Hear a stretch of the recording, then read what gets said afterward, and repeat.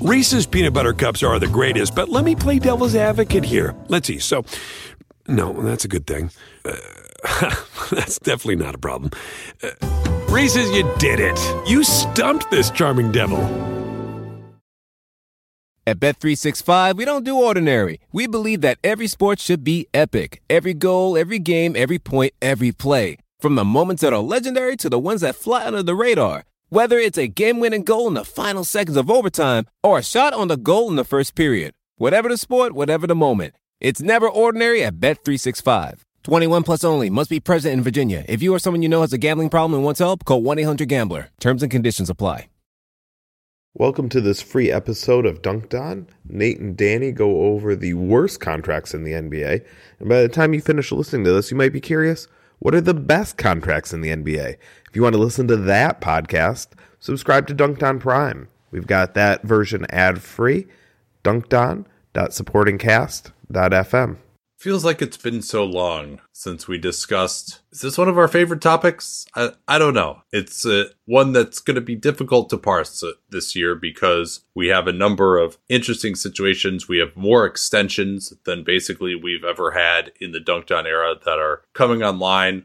Big stuff out there for sure. And then we also have, though, the rising cap environment. And frankly, we also have a period where having cap space isn't really that valuable. So, hey, if you're paying some guy $4 or $5 million extra, like, does that really matter that much? As long as you're not just running into the tax, and if you're not like a super competitive team, or I think this is going to be really interesting to go through and discuss what we think are the worst contracts in the NBA, given this new context that I think is somewhat unique since we started doing this list back in 2015. It is bizarre. I think the closest that we've probably come is 2015, where at that point, we knew there was a cap spike coming, and we had an idea of where things were. And we don't know if the coming one is going to be nearly as extreme because both sides have learned lessons from that. And I think that there are a couple of different elements of this that are important to get out there at the beginning. And one of those is,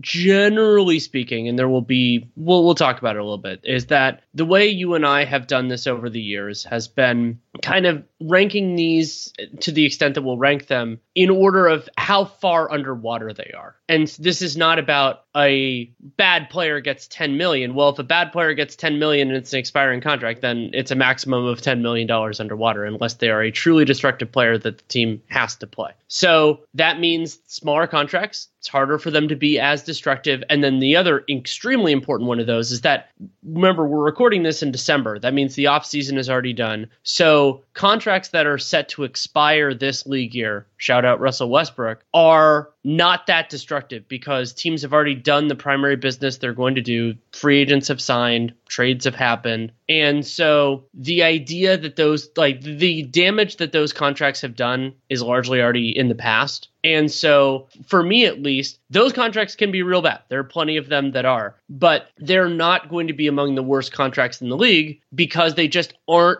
impacting teams negatively from this point forward that much.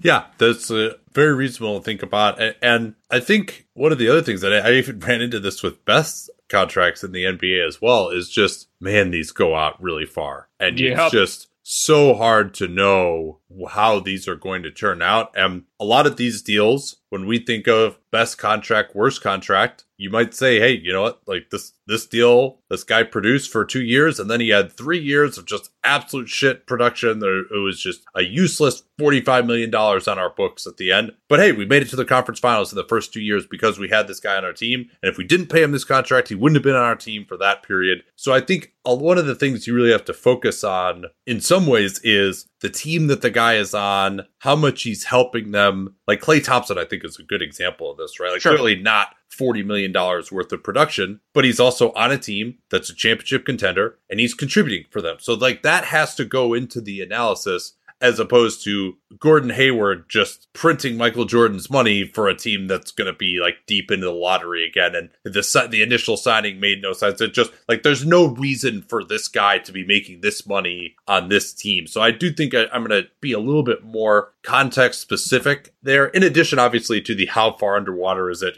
What would this guy's production actually be worth versus what's he getting paid? That's obviously the biggest component. But hey, if at least the decision to have this guy in your roster is like if this guy at this price is helping you achieve your goal as a team, I'm willing to be more lenient. And your goal isn't making the play. Let's... Yes. Yeah, fair enough.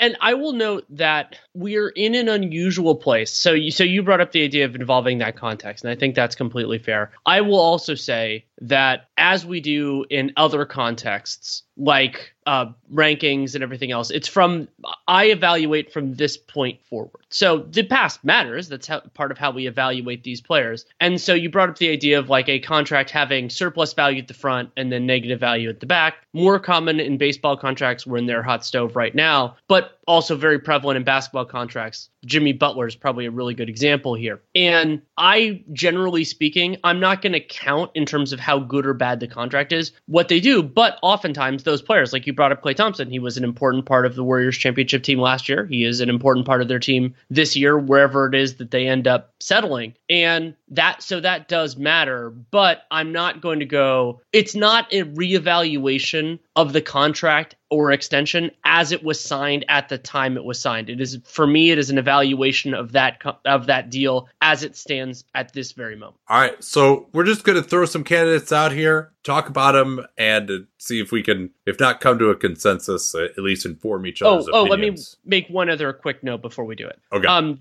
We are evaluating all of this from a team-centric concept. So that means it's what it is for the team. So if you want to say, well, what about for the players? Think of it kind of in reverse. If we think a contract is very bad for a team, and this will come up when we do best contracts as well, then that means we probably think it's good for the player and vice versa. Like that's so, but you think about it in that way in some ways because evaluating it from a team concept, because they have these constraints of building a team and the salary cap and the luxury tax, that's the better way of framing this discussion. Though if you want to think of it from a player-centric context, basically just reverse it. Okay, where do you want to start here? And I mean, obviously we're going to rank these in the end, but we can start with some whoppers.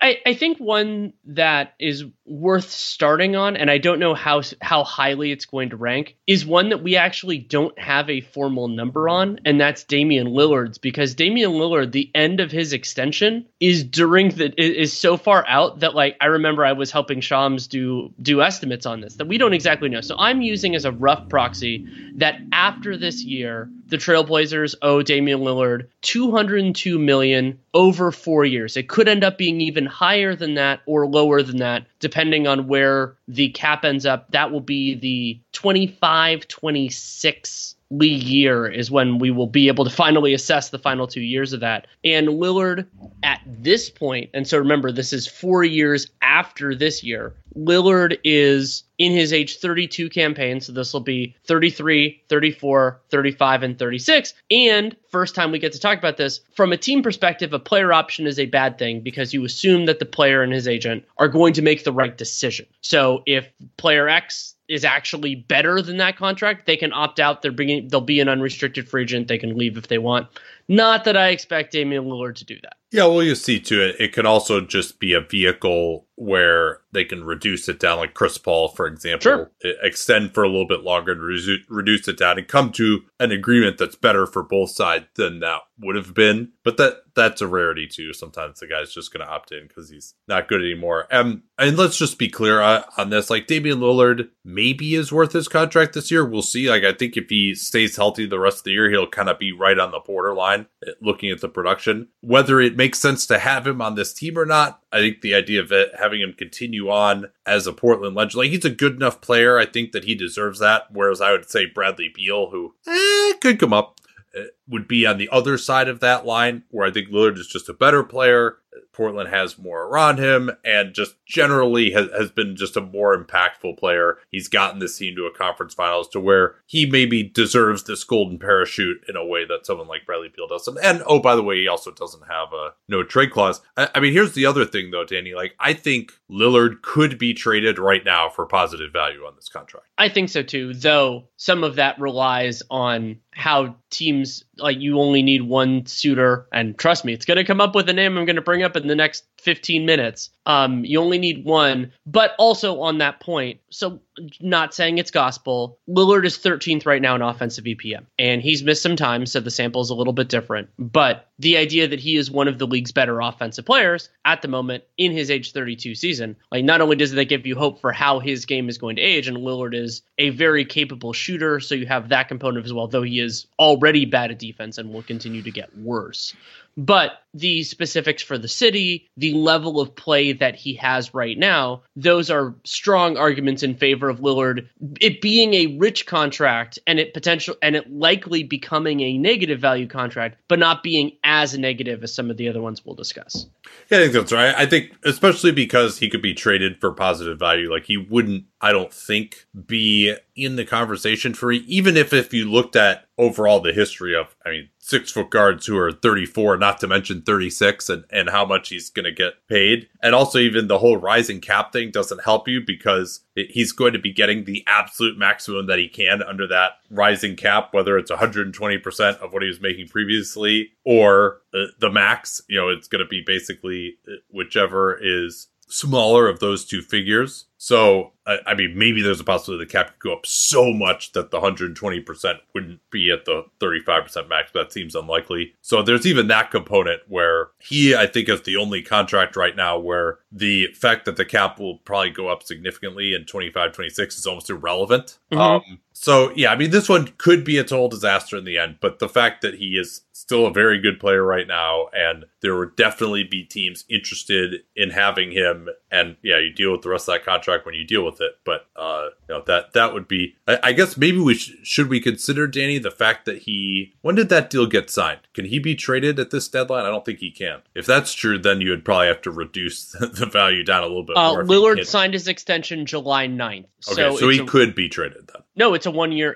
It's designated. Oh no, it's not. This is the extension after the designated. You're right. So so he could be.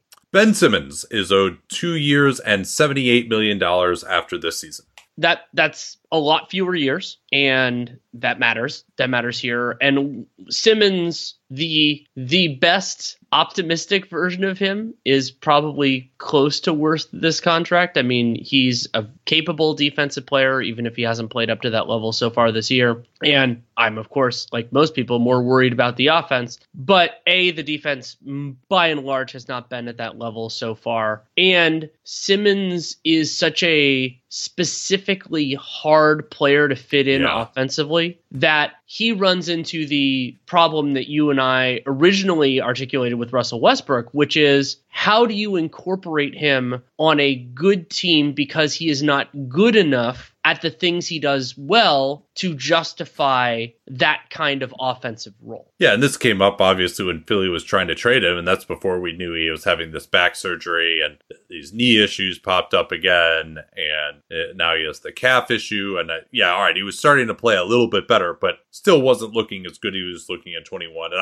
I happen to think even at that point that he was pretty overpaid, and it's just so hard to win with him. Now, if he could just give you some rim protection on defense and really play small ball center on defense, they've tried him there, but I don't think he's really been a hugely positive option, then maybe you would have something in terms of the fit. But obviously his lack of shooting, still not being too excited about going to the foul line. I think he really has lost athleticism from what we've seen so far, and I think that's hurt him on the defensive end too. So I'm not sure that Ben Simmons is even a positive player on the vast majority of teams. Like I mean, the number of games that he's played in where I think he's actually helped Brooklyn win more than just some backup forward would have is you could probably say he's hurt them in more games than he's helped them, I would say, rather than just kind of a like some other just average rotational level player. So yeah, this one is way underwater. I mean, I think Ben Simmons is, the guy that let's just say it's the guy that we saw for 5 games or whatever it was before he hurt himself again with the knee and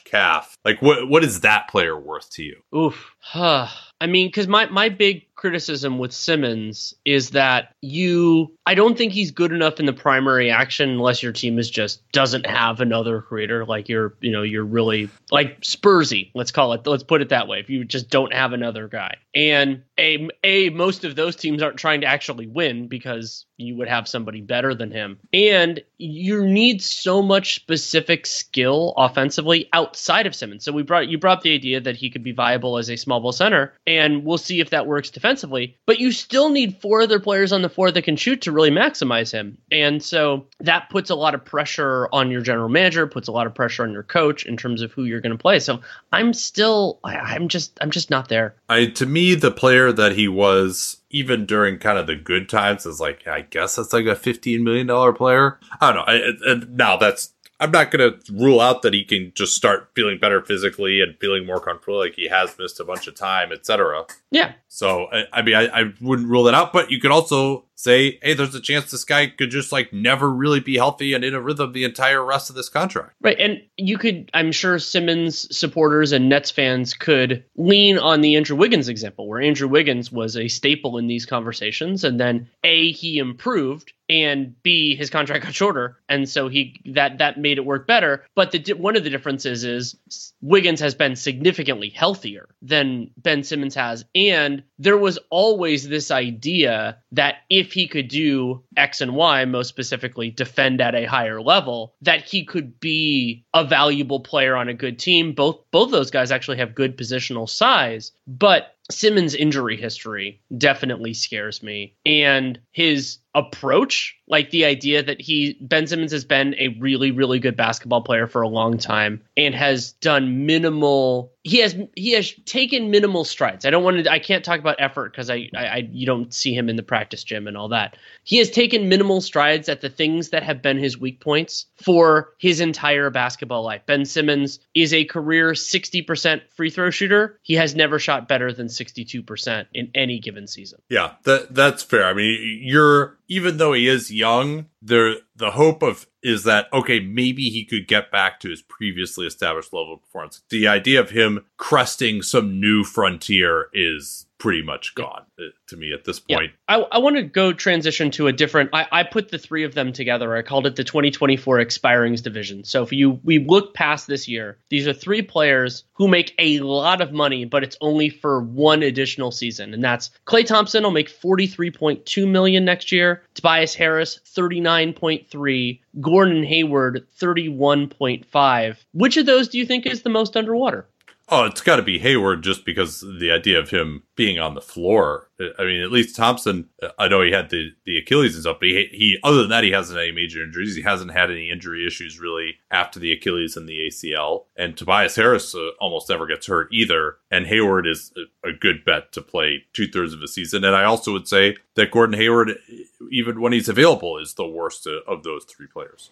I think that's fair.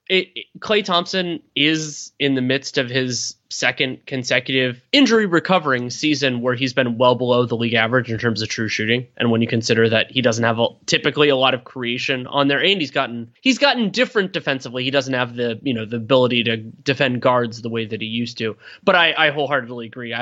Basically, if the difference is I have to pay an extra $12 million to have Klay Thompson instead of Gordon Hayward, even considering Klay's still kind of making his way back from his twin injuries, I'd do that without a second's hesitation. And with Tobias Harris, I think we've gotten actually a useful example this year. Contract's still well underwater, but he can help out. Like, he can be a part of it. He's not the greatest defender. He can help out your team there. And he's not the great, he doesn't scale as much offensively as definitely the Sixers, the Colangelos hoped he would, but he can be a part of a functioning offense, which I think is also true for Hayward if he's actually, on the floor.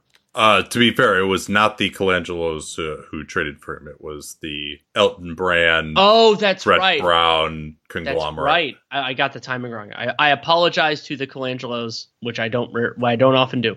I'll give Jerry some credit for getting Team USA back on track. So, sure. Yeah, I think so. I mean, I don't. These are probably short enough at this point that I wouldn't put any of them in that category. These are. I mean, Hayward to me is the one where you're just like, I don't want to have on my team really probably at all at anywhere close to that price. Whereas Klay, Tobias, it's like and particularly Klay, like and granted has more value to Golden State maybe than anywhere else, but he has enough gravity, has enough defensive chops, can still switch onto bigger players. I think he's not just getting like complete. I think he's been a little bit better defensively this year than he was in last year's regular season, but he ended up holding up pretty well in the finals. So he still helped the team win a championship just last year. I mean, Gordon Hayward isn't even going to be on the floor for that. But yeah, I mean, I think you probably got to have to be on like, I'm certainly deserving of mention, of course, but to be on this list, you got to be top 5, or I'm sorry, you got to go out at least 2 years after this one. One small note on that, and I just think this is kind of amazing. Gordon Hayward is making almost the same amount next year as Tim Hardaway Jr. will make in the 2 remaining seasons of his contract. You can argue about which of those structures you'd want. There's a team-specific context of would you rather eat all of that in 1 year or have it in 2. But, it's just something I wanted to mention.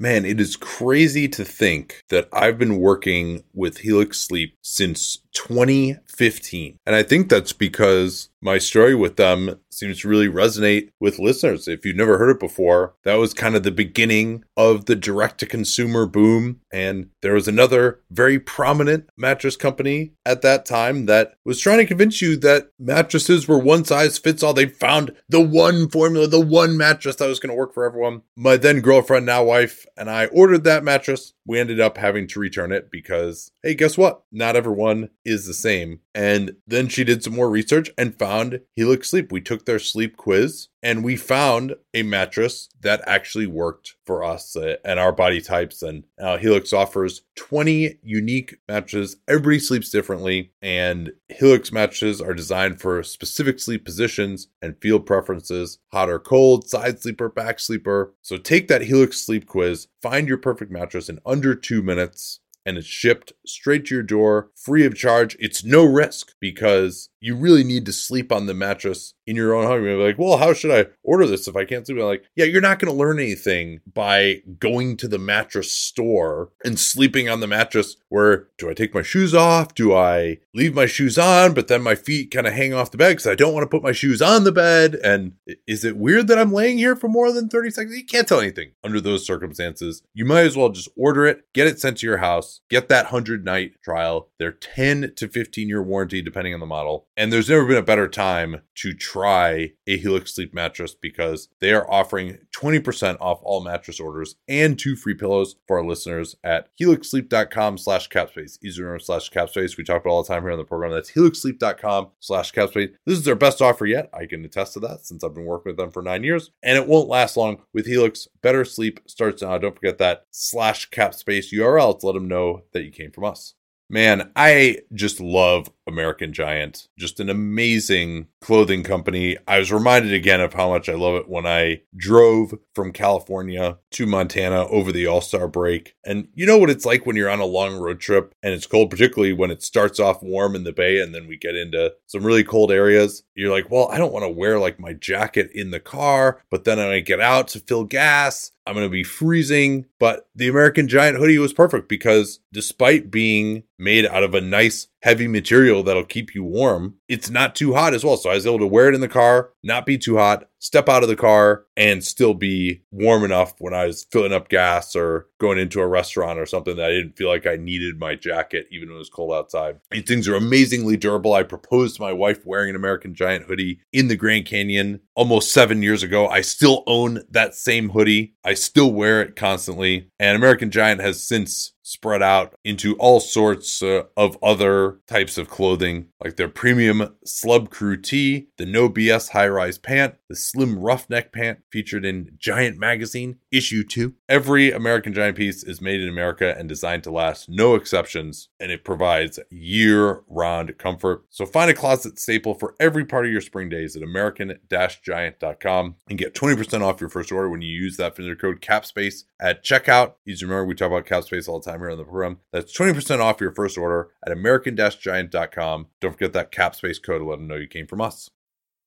I'll go to another player and one who's harder to evaluate. I don't think we'll spend as much time on him.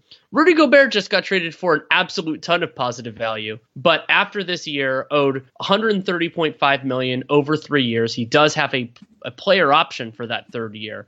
And Gobert not playing up to his full defensive standard. How some of that my blame probably goes on his Timberwolves teammates and everything else. but we're getting a clear indication of Gobert's offensive limitations and the idea that he can be that maximal defensive player of the year type of guy as he's aging, as he's getting into his 30s. It's possible, but the certainty of it is getting more faint. Yeah, and Dan noted this today. Tim Connolly is saying, yeah, I've been on Rudy, but his block rate is low. It's like, that's not something where it's like, okay, if you wanted to like go crazy going out of position to block more shots, and even last year, you were on this more than me about him slipping. I didn't feel that way when you looked at the overall team concept, at least last year. But I mean, clearly he hasn't been the difference maker that they hoped. And he's still doing some good stuff, but teams are also shooting a much higher percentage against him at the rim than normal. And, again, it's not like the Wolves have terrible personnel around him. It's at least not compared to like last year's Jazz, for example. So I do think he slipped. That's what you would expect. There are very, very few players when you look at the history. I mean, because he's being, if he's not a defensive player of the year level of player, he's like drops down to being like a $20 million a year player. If he's just going to be Clint Capella, well, that's what Clint Capella gets paid. So you're $20 million underwater. And, it could even get to the point where he's not even Clint Capella a couple of years from now. And his offense looks just as bad as ever, if not worse. And so I'm not going to say he's a bad player. I think maybe on the right team, he could still be worth this contract for this year that we are currently in. But I mean, that's what was so remarkable about this trade. It was like, this was in the aggregate, not a great contract. And this wasn't a team that we felt like was in the win now type of mode, at least not if you're being realistic, to where they could take advantage of the quote unquote good years on the contract. So yeah, this one's going to be right up there for me, I think, especially because they're just, once you get beyond age 31, 32, and there just aren't guys who are playing at a defensive player of the year type of level. You really would struggle to go back into history to find players like that who, I mean, there's Bill Russell. I mean, Draymond's looking like he might get there. KG, it's like Gobert is a very, very good defensive player, but there are not many examples in history of a guy who would live up to this contract in the defensive end. Here's another way of phrasing it. Gobert's making in the 40 million plus range over the next 3 years of this contract. I think the median on it is like 43. Lillard's median is higher than that, but it's like 40. I think it's like 47. I'm significantly more confident based on their skill sets and sizes that Lillard will be a productive player in some form in, let's say, 24, 25 when they're both under contract than Gobert. Do you agree with that? Yeah, I think you're probably right about that. Yeah. I mean, Rudy at least has maybe is better in terms of health than Lillard at this point. And like size generally ages a little bit better, but so does shooting. So yeah, I think that's probably right. And Lillard has the additional year, and also the last two of these years will be in the like mid 50s instead of 40 million. Like we gotta remember it, right? It's like basically the way it's been the last few years, like, all right, over 35 million, it's like whatever. But it's like, no, we're going to have like, there's going to be a huge difference between 35 million and like 55 million with some of these deals.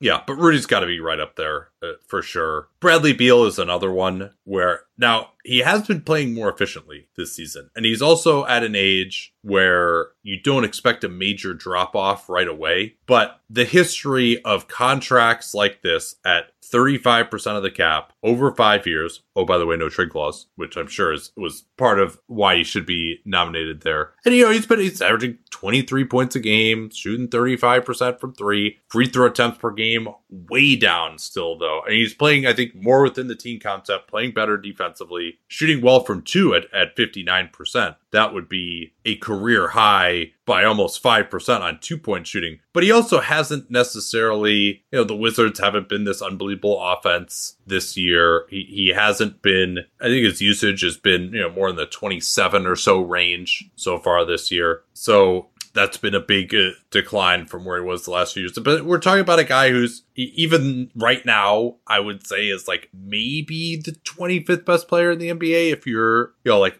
very low level all-star. And so these 35% of the cap plus player option plus no trade clause for that kind of a player, it would just be pretty surprising if this didn't become one of the worst contracts in the NBA on a year-to-year basis very quickly. Beal is not there now, but I'm expecting in the next couple of years we'll enter the rarefied era of a player who has simultaneously a no trade clause and a Noah trade clause. That for those who haven't listened long enough, that's a player who doesn't have a no trade clause, but his contract is so bad that it's very hard to trade him. And Wizards fans should be more familiar than almost anybody that that being untradeable is a temporary condition, and B, there are almost always worse contracts because of that that was Richard and Gilbert Arenas, right? Like that was or John Wall and Russell Westbrook for that matter. Yeah, like Wizards have been involved in a lot of these.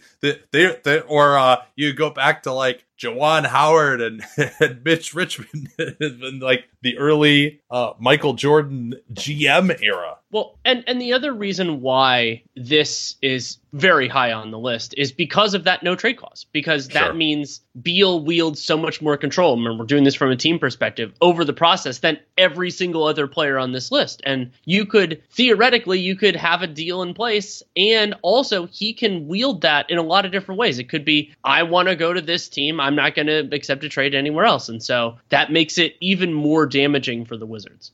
All right, your turn. I don't think he's going to make my final list, and it's super depressing. It's part of why he's not. But Lonzo Ball getting over $20 million a year for another 2 years, technically the final year is a player option, when we have no idea if he's going to play or how much. I mean, is he headed for a long-term injury exclusion? Like, it almost feels like that at this point. Yeah, I mean, we got that word from Billy Donovan earlier this week that like he's not even close to the next step in his process. Now, Ball being owed $42 million after this year, like that's just not relative to some of these contracts. That's not that much money, but what you're going to get from him is sadly likely a lot less. So like, for example, you compare Lonzo Ball to Tim Hardaway Jr., like at least Tim Hardaway Jr. is going to be on the floor for your team. Yeah, I'm trying to decide who I would rather. I might still rather have Lonzo Ball just on the opportunity, because I think Hardaway Jr., you could find a replacement for him so easily that Lonzo Ball, I almost would rather just say, all right, there's only a 50% chance he's going to come back, but I'll just take that because he's really just so much work of a contributor to a Lonzo last team. year was so much better than Tim Hardaway has been any recent season when he was healthy. All right, let's do some quick hitters here that won't obviously be considered, but you got Evan Fournier, 1 year, $18.9 million after this year, not even in the rotation. There's a team option, which I think whatever team he's on might decline by the end of there. You've got, this is one that's very interesting. I think this guy could still be traded for semi-positive value, but this is one of those ones where he is an incredibly terrible contract on the team he's on, but actually would probably be like whatever fine on another team. That's James Wiseman. Yeah, I mean, Wiseman owed $12.1 million for next year, and theoretically that team would also, if they wanted to and extended qualifying offer, get restricted rights. It's very rare for a rookie scale player to even be considered for this. I think Wiseman deserves consideration, but not serious placement. He could be pretty valuable for Oklahoma City this year. Sure. Our old friend Marvin Bagley III, $25 million remaining over 2 years after this year. That's distinctly not great. Yeah, and just again about him, like he's just doesn't have a position really. They're doing like this too big thing with him now, but he can't be a drop center. He can't switch. He is not quick enough. You know, so there's not really like a defensive scheme he could fit in. He hasn't shot the ball well enough to play the four offensively. So he really is just a backup rim running center who you're just trying to survive with him defensively. He can't be a starter. So again, not one that's just going to kill you, but it's also that's more in the like all asinine decision rather than just flat out worse contracts. While we're on that, Davis Bertans is owed a relatively similar $22 million in guaranteed money after this year, $17 million for 23-24, and then a partial guarantee worth $5 million for 24-25. And that's not great. It's not going to be in the worst contracts, but it's there. And then I'm still more of a Richaun Holmes believer, but $25 million over the next 2 years, second year player option for a guy who is now out of the rotation in Sacramento. Yeah, he wasn't playing well either, and he didn't No. play well last year. The player that he was 2 years ago obviously would have been worth this, but I think the fact that he's being outplayed by Trey Lyles and Chimezie Metu, that tells you all you need to know about where he is at this point. Now, the Kings, they've leaned into more of just a spacing type of system. They're not really doing a lot of just pure roll man type of stuff like Holmes, but he really fell off, I thought, defensively last year as well. So, yeah, I mean, this is a tough one. I mean, it's hard to say that he's any better than Bagley at this point. I mean, maybe there's just, except for the slight chance that he could maybe rehabilitate. How old is he? He's like 28? Holmes is 29. Okay. What else is kind of in this category of like, just annoying to have around and couldn't be traded for positive value, but not going to kill you? Landry Shamet. I mean, Shamet owed basically $10 million a year for this year and next year, then 2 non-guaranteed seasons. I wonder where that's going to go. And Shamet deserves special honor. We don't do this as a part of this podcast for being maybe the least defensible contract when it was signed of anybody in this entire conversation, where it was just he wasn't that good of a player then. The Suns didn't need him. They actually gave up positive value to get him. James Jones has done a very good job. This is not a piece of that very good job. Well, and actually, I think on a different team, he could be more useful. He's back up to 39% from 3 now, 59% true shooting, but and he has the highest usage of his career as well. Highest turnovers also because they've been so limited at the guard position. But he struggled to stay healthy in his career as well. And that's been an issue for him. But on another team, he would be Grayson Allen. Like, those guys are very similar.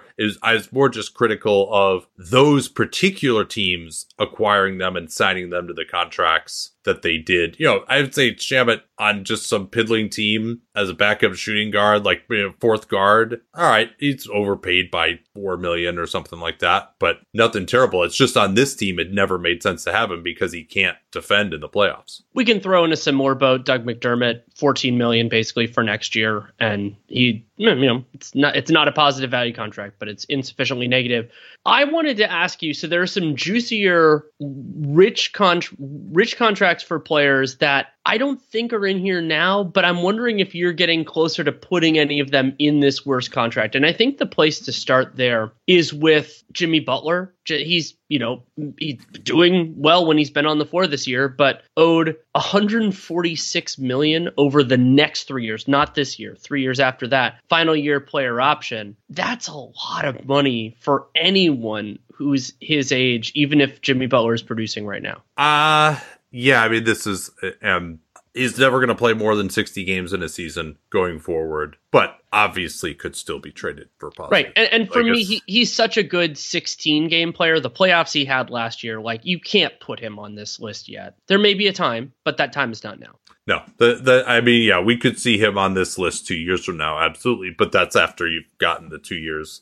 He still is a very, very effective player. To me, this list starts with CJ McCollum, where they gave him this extension when he had 2 years left on his contract, this 2-year extension. So now it's 3 for 100 basically after this year. CJ McCollum has a 48% true shooting this season. And yeah, he was getting back from some illness struggle. He's played 20 games. That's not a completely insubstantial sample size. And he's passing a little bit more, but he's not really a pure point guard. He takes threes, but he's not just like an unbelievable, off ball type of shooting threat. He would like to get to his mid-range jumper. And I think he's obviously going to be better this year going forward, but his shooting at the rim has really declined so far this year, down to 54% and 33% from 3. So, I mean, I think that's going to go back up. He's never been worse than 38% over a full season from 3. And his long 2-point shooting is also way off. So I think he's going to get there. But we're talking about someone who could be in your 53% true shooting type of level. I mean,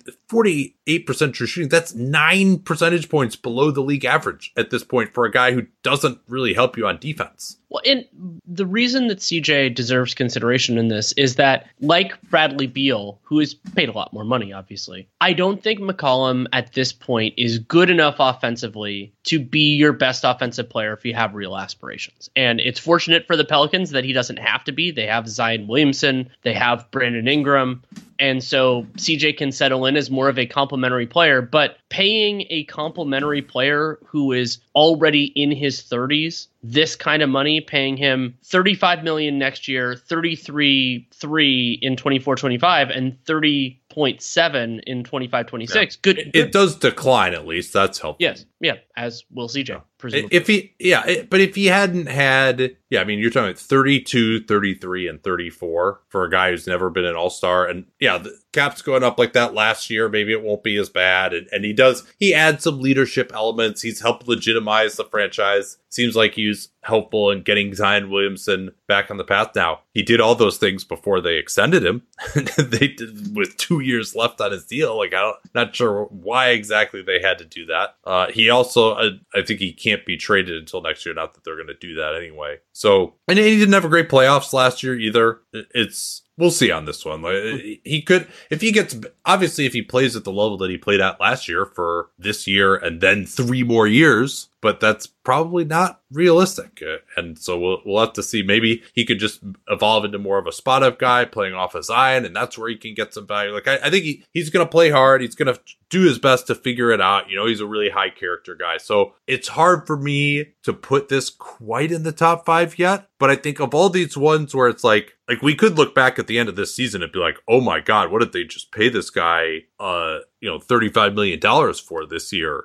And, he was really bad this year, and now he's got 3 more years left. Could be rough. It could be. 2 recent rookie scale extensions that I want to talk about, I'm not sure where they'll fit in, are DeAndre Hunter and RJ Barrett. Barrett making $107 million over the 4 years after this year, Hunter $90 million. And our friend John Hollinger framed this well when talking about Hunter's extension, basically that with the new money that's coming in, it was hard to create a negative value contract for a player as young, because remember, rookie scale players, they're always young. This is the age 25 season for DeAndre Hunter. And I think of Hunter's contract, even though it's much smaller. What did he say? It's hard, but not impossible to give out a bad contract on a rookie extension. And so with Hunter, the question that I've been grappling with is, he's dealt with health issues, and forwards are incredibly valuable, but it's how long has he played at a full-on starter level? And he can, and the hope for the Hawks is that he will. So I think it's a negative value contract. I don't think it's deep enough underwater, though. Yeah, and he still has the ability. He's shown he has played at a level at times, for short periods, of course, but start of the 21 season, the series against the Heat, to where he's shown enough potential to justify and maybe even exceed this contract. Also, seeing how much they're struggling without him, he's not some unbelievably great shakes, and he's not so good defensively. He takes too many twos, and it doesn't finish well at the rim or even get there. And all, we're well aware of all the flaws in his game, but he's at least a body at that position. And when you don't have a body at that position, we're finding out what that's like for the Hawks since he's been out, that they've really looked terrible. So that's at least a guy who's all right, we could throw him on these good wings as a credible threat. He's not going to get totally overwhelmed. He's not going to just get totally left open on the other side like that. He's never, I guess what I would say is it's going to be tough for him to be worth just so much less than the $20 million. Agreed. And because of the positional scarcity, he benefits from that. And then with RJ, he's having a rough start to the year, but I think he's a better player than he has been so far, and he can continue to improve. Seems like a hard worker. So I'm not, but I think there's a distinct chance that a year or two from now we're looking at it and going, I bet they wish they didn't have him at that kind of price. Anyone who's seen our YouTube videos knows that I don't wear formal stuff all the time. So when it's time to dress up rather than dress down, I highly recommend Indochino. They were the official outfitter of my wedding. I got my tux from there. All my groomsmen got their sport jackets from there as well. I felt really good about having them be the outfitter of my wedding because all of my groomsmen were going to get stuff that they could continue to wear that fit them perfectly. Because when you go somewhere else, you're not going to get something that's made for you. So why not measure yourself in 10 minutes or visit a showroom rather than feeling like you're wearing somebody else's suit that they tried and failed to tailor for you. And not only does Indochino have the suits that made them famous, but now they've got everything. Blazers, pants, women's wear, outerwear, designed and made for you. Hundreds of high quality fabrics to choose from. European wools, linen, cottons, tons of colors, tons of patterns. You can customize things like the lapel, the vents, the pockets, and you'll get a piece that is personalized for you in fit and style. Level up your game with Indochino. Go to Indochino.com. Use the code CAPSPACE. Use our CAPSPACE. We talk about all the time here on the program to get 10% off any purchase of $399 or more. That's 10% off at Indochino, Indochino, Indochino.com. And don't forget that CAPSPACE code to let them know that you came from us. Reese's peanut butter cups are the greatest, but let me play devil's advocate here. Let's see. So, no, that's a good thing. That's definitely not a problem. Reese's, you did it. You stumped this charming devil. Yeah, I mean, there are a lot of these contracts, which again, these big extensions are making this so hard because there aren't that many guys who are like, man, they are bad now and they're like basically never going to play again. Like you don't have your John Walls, your Blake Griffins from like 3 years ago. Like there isn't really anyone out there. Yes, this is at that level right now. This is the best worst contract list I think I've ever recalled doing. Yeah, so we're kind of having to project out a little bit more than we normally would. I mean, the number of guys who are just like, wow, this guy sucks and he's making $30 million. There are very few of those. It's just like, okay, the normal progression is they're gonna, if you follow this out, they're not gonna be worth that. And now some of those have turned out to be right. Like we had Russell Westbrook, who even got traded for positive value, I think, back in 2020, as like actually on this list at the time because he got traded for Chris Paul, who was thought to be even worse, which of course was completely wrong. And also someone like Chris Paul, like a guy who's had that level of performance, can potentially get back to that at times too. So, yeah, I mean, I guess that's maybe previewing who I might have as the worst contract in the NBA, of just to find the player who is making this much money and is actually just actively bad right now. Like there really aren't too many of those. Is there anyone else who falls into that category? I don't really. Well, okay, so maybe there is. Zach LaVine. I don't know if he's actively bad right now, but he can't do anything inside the arc. He can't finish. He was 1 of 6 at the rim last night, even though like he can get hot from the outside, but he's also a bad defender. So this is one where he's just starting a 5-year deal and he's well overpaid even this year. And your just hope is like, well, he had knee surgery, so he's going to get better. But that's kind of like a 50-50 proposition.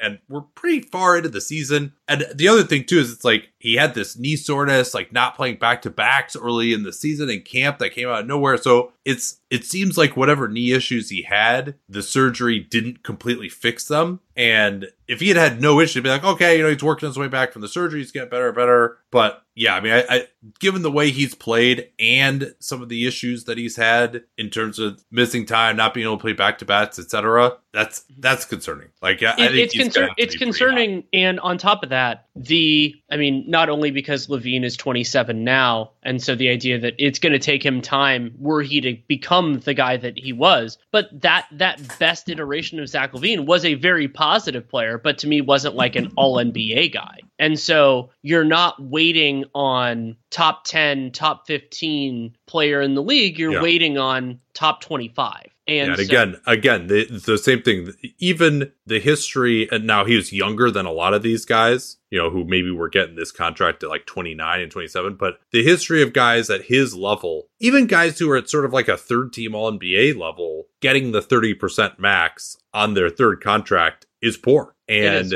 the cap is going up, but as you noted, Zach wasn't even quite at that level, and he also has the injury risk. Injury present. It's not even a risk. It's there already. And I blame that for part of his struggles so far. And so LaVine is, he's there. And then I will just mention briefly, there are a number of players who we hope never make it for this list, but because of their injury risk, I just want to mention that they could make it later on. That group includes Zion Williamson. We don't really know the full protections in his contract yet. Joel Embiid, Michael Porter I think Jr. we can assume, though, that those protections aren't going to bail the team out unless he's like missing entire seasons.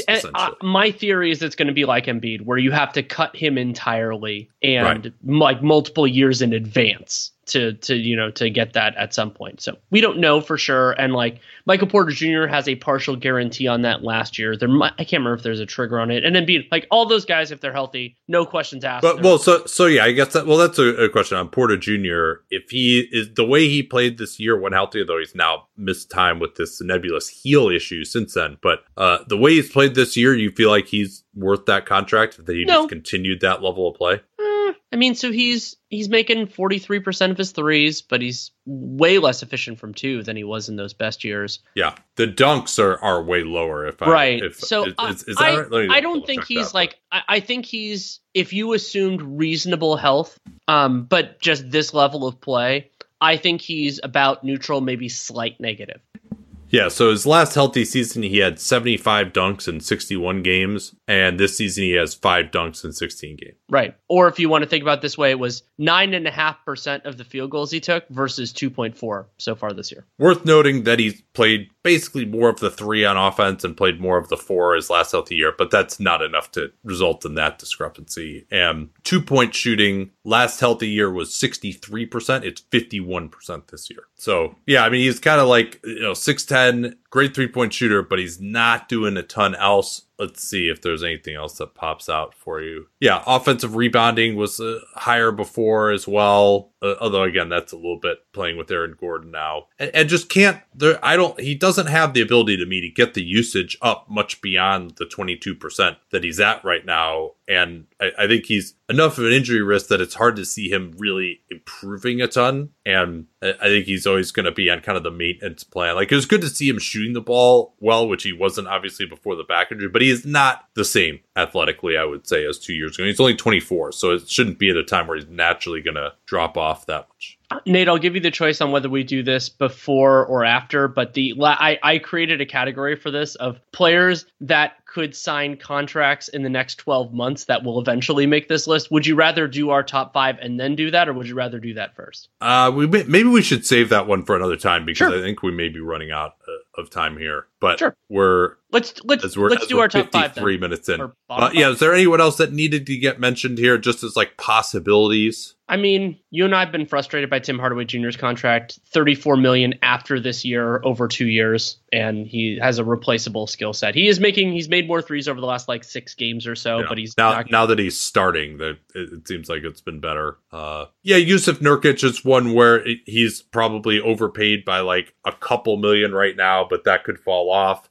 You actually mentioned in our prep here Kawhi Leonard, and he is due basically $95 million over the next 2 years after this one with a player option, and that's at some point I'd like to see him play 10 games in a row, or even 10 games. 10 games out of 15. Back-to-backs in a row. Yeah, exactly. Hasn't looked amazing when he's been available. The big guard contracts, Hero, Poole, Sexton. Sexton is low enough to me that he shouldn't be in this conversation. But Poole and Hero, 4 for 120. Poole is Hero, 4 for 123 guaranteed with some reachable incentives, maybe into the 126 or so range for Poole. Hero's been hurt again, and it's taken a little bit of a step forward. Poole, it's just tough. But it's too early to say on those. I don't think either of those were seemed crazy at the time, and I'm not going to ring the alarm after 20 games of this season for those guys. But they're also it's young, out there. They're also young enough that it's not like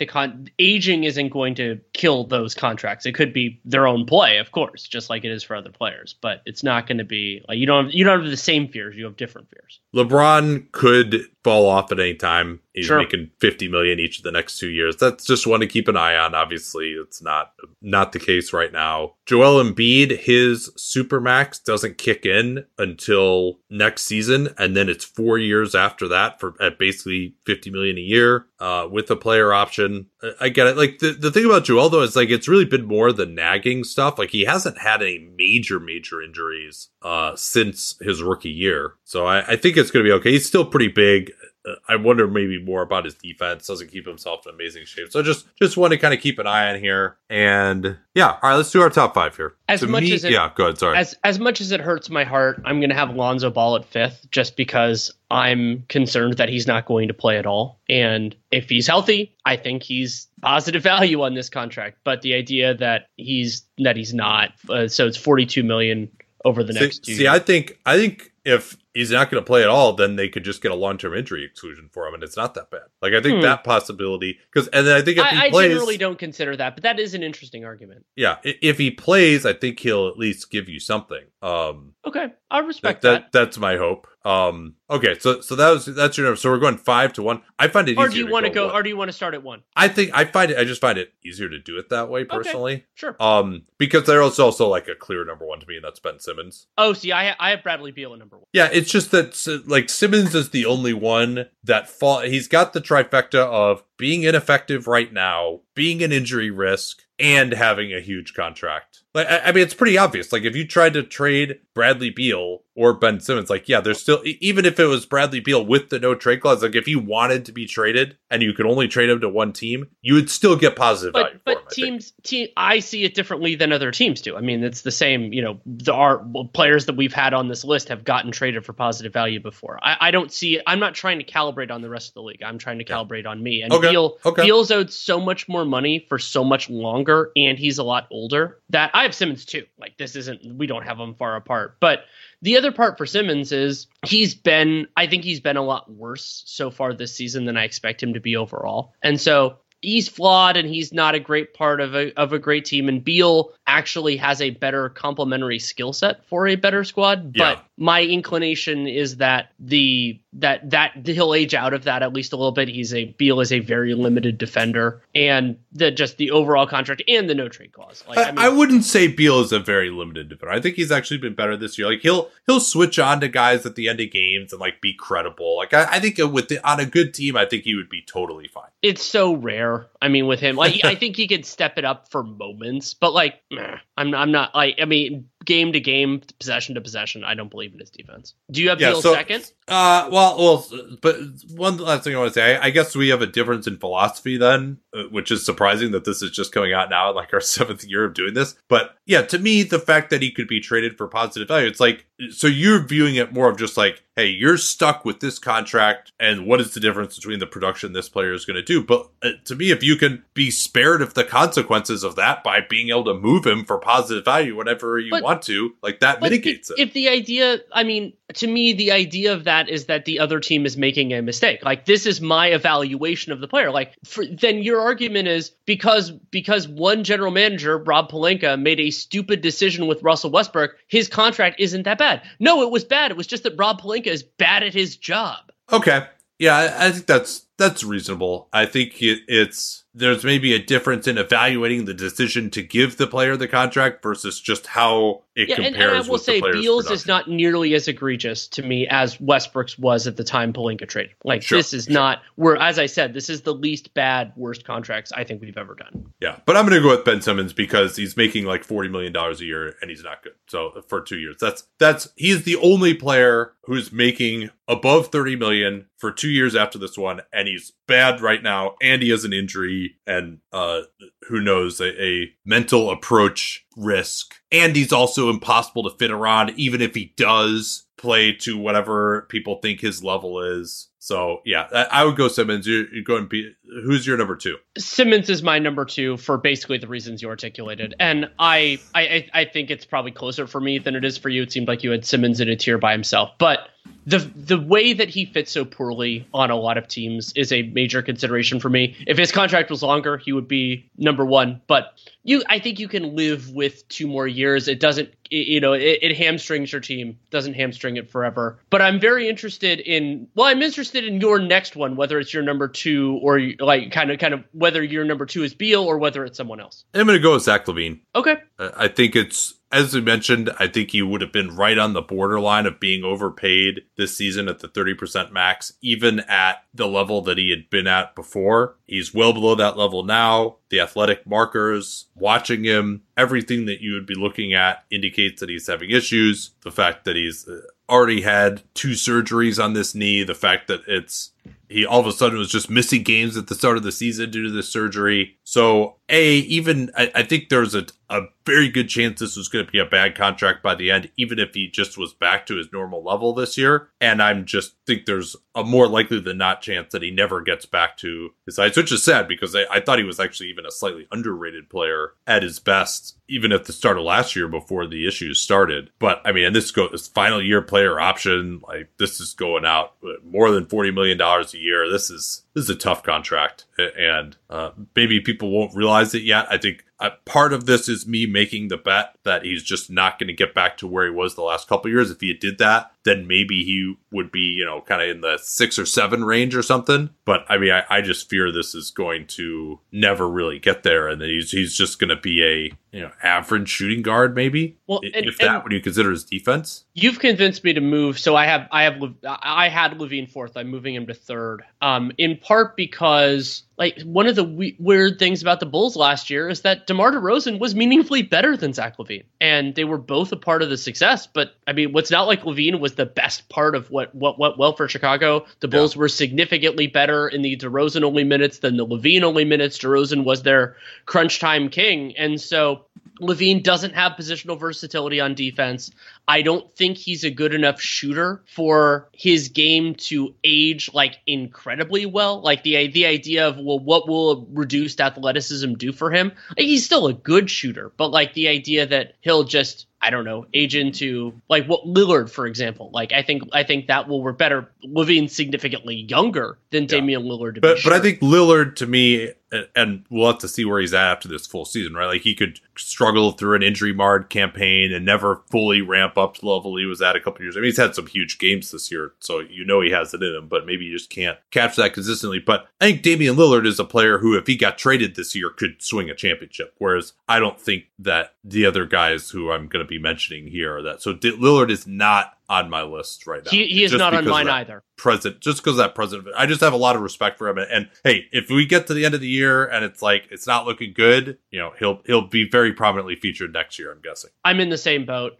So do you have LaVine 2nd or do you have him 3rd? I have him 2nd. Okay. And my number 3, this is another one where maybe I'm just overrating what we're seeing so far here. I actually go with CJ McCollum, number 3. Oh wow. Okay. He was my 6, I guess you could say. I was choosing between CJ and Lonzo. Yeah. And we already kind of went through the logic there. It's that he's, McCollum's not an all-star level player now, hasn't really been, and we expect him to go down from this point, owed a lot of money. Yeah. And another guy who's just a tough fit to some degree as well. Not a great passer, not a good defensive player. That's only going to get worse. I mean, I do value the intangibles with him to some degree, but and maybe that's why I don't feel great about this. But I mean, we thought that the extension that he was given out in 2019 was bad, and I think he was probably even slightly below water on that. And now, again, for 32, 33, 34, over $30 million a year for him, it is declining. That helps a little bit, but not a ton. And maybe he'll prove me wrong, or maybe he'll just have some like great playoff moments this year, and that will make this all worth it. But I'm very scared with how he's been playing right now. Speaking of very scared with how he's playing right now, my number 4 is Rudy Gobert. And the idea that he can be better than he has played so far is definitely present for me. But Gobert making over $40 million a year for an additional 3 years with a player option on that last one, and not quite having that defensive player of the year level right now. And I think he will continue to deteriorate over the years of this contract and being extremely offensively limited. It's very concerning, and the idea that he's not a heliocentric defensive player potentially at this point. And I could feel this might just be an overreaction. I acknowledge that possibility, but there actually aren't that many players making this kind of money who I'm as scared about right now, though there are others who could join him very soon. I think that's fair. I had Gobert at number 5. And the other thing, too, is I think particularly as his mobility wanes, that he just can't be the type of player where, he's overpaid, but he's going to put you over the top into championship contention. Like, I think this move to Minnesota has kind of shown that that's not necessarily in him anymore. I think there's a time where it might have been on the right team, and he just didn't have the right team around him. But I think particularly with his offensive limitations, where his style just doesn't work as well in the playoffs, and I think also he's not going to be nearly as good at switching onto other players and guarding in isolation as he was in the past as time goes on. So he was my number 5, and then I had Beal as my 4. Okay. All right, well, I'm not going to say this was fun, but I think it was illuminating.